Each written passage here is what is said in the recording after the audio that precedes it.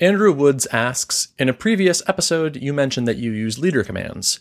Could you explain what they are, how they work, and when to use them? Absolutely. I'm actually super glad you asked, because if you don't know what leader commands are, your Vim skill level is about to take a big leap.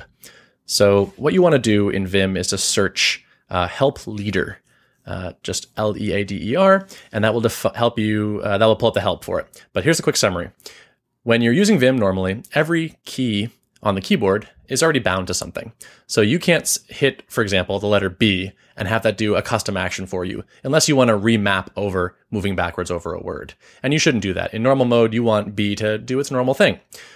Leader commands let you define a prefix.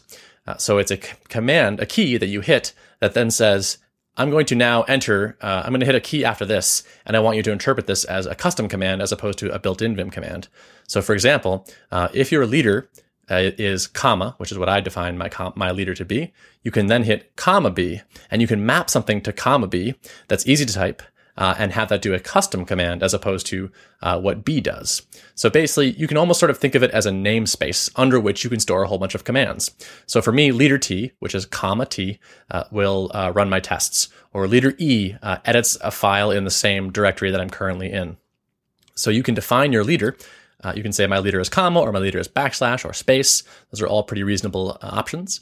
And then you can define a whole bunch of 1-letter, 2-letter, 3-letter, 4-letter commands underneath that do custom things.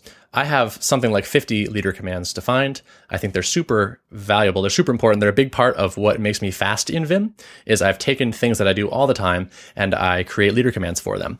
So just a quick concrete example, when I found myself frequently wanting to drop in a binding.pry into the line below where I currently was. So I have a leader command, leader D, that just does that for me and just saves a little bit of time and a little bit of typing and just lets me move that much faster. So I recommend you start growing up your list of leader commands. Take a look at my VimRC on GitHub for inspiration if you need it. Steal a couple of them at a time and start writing your own. Enjoy.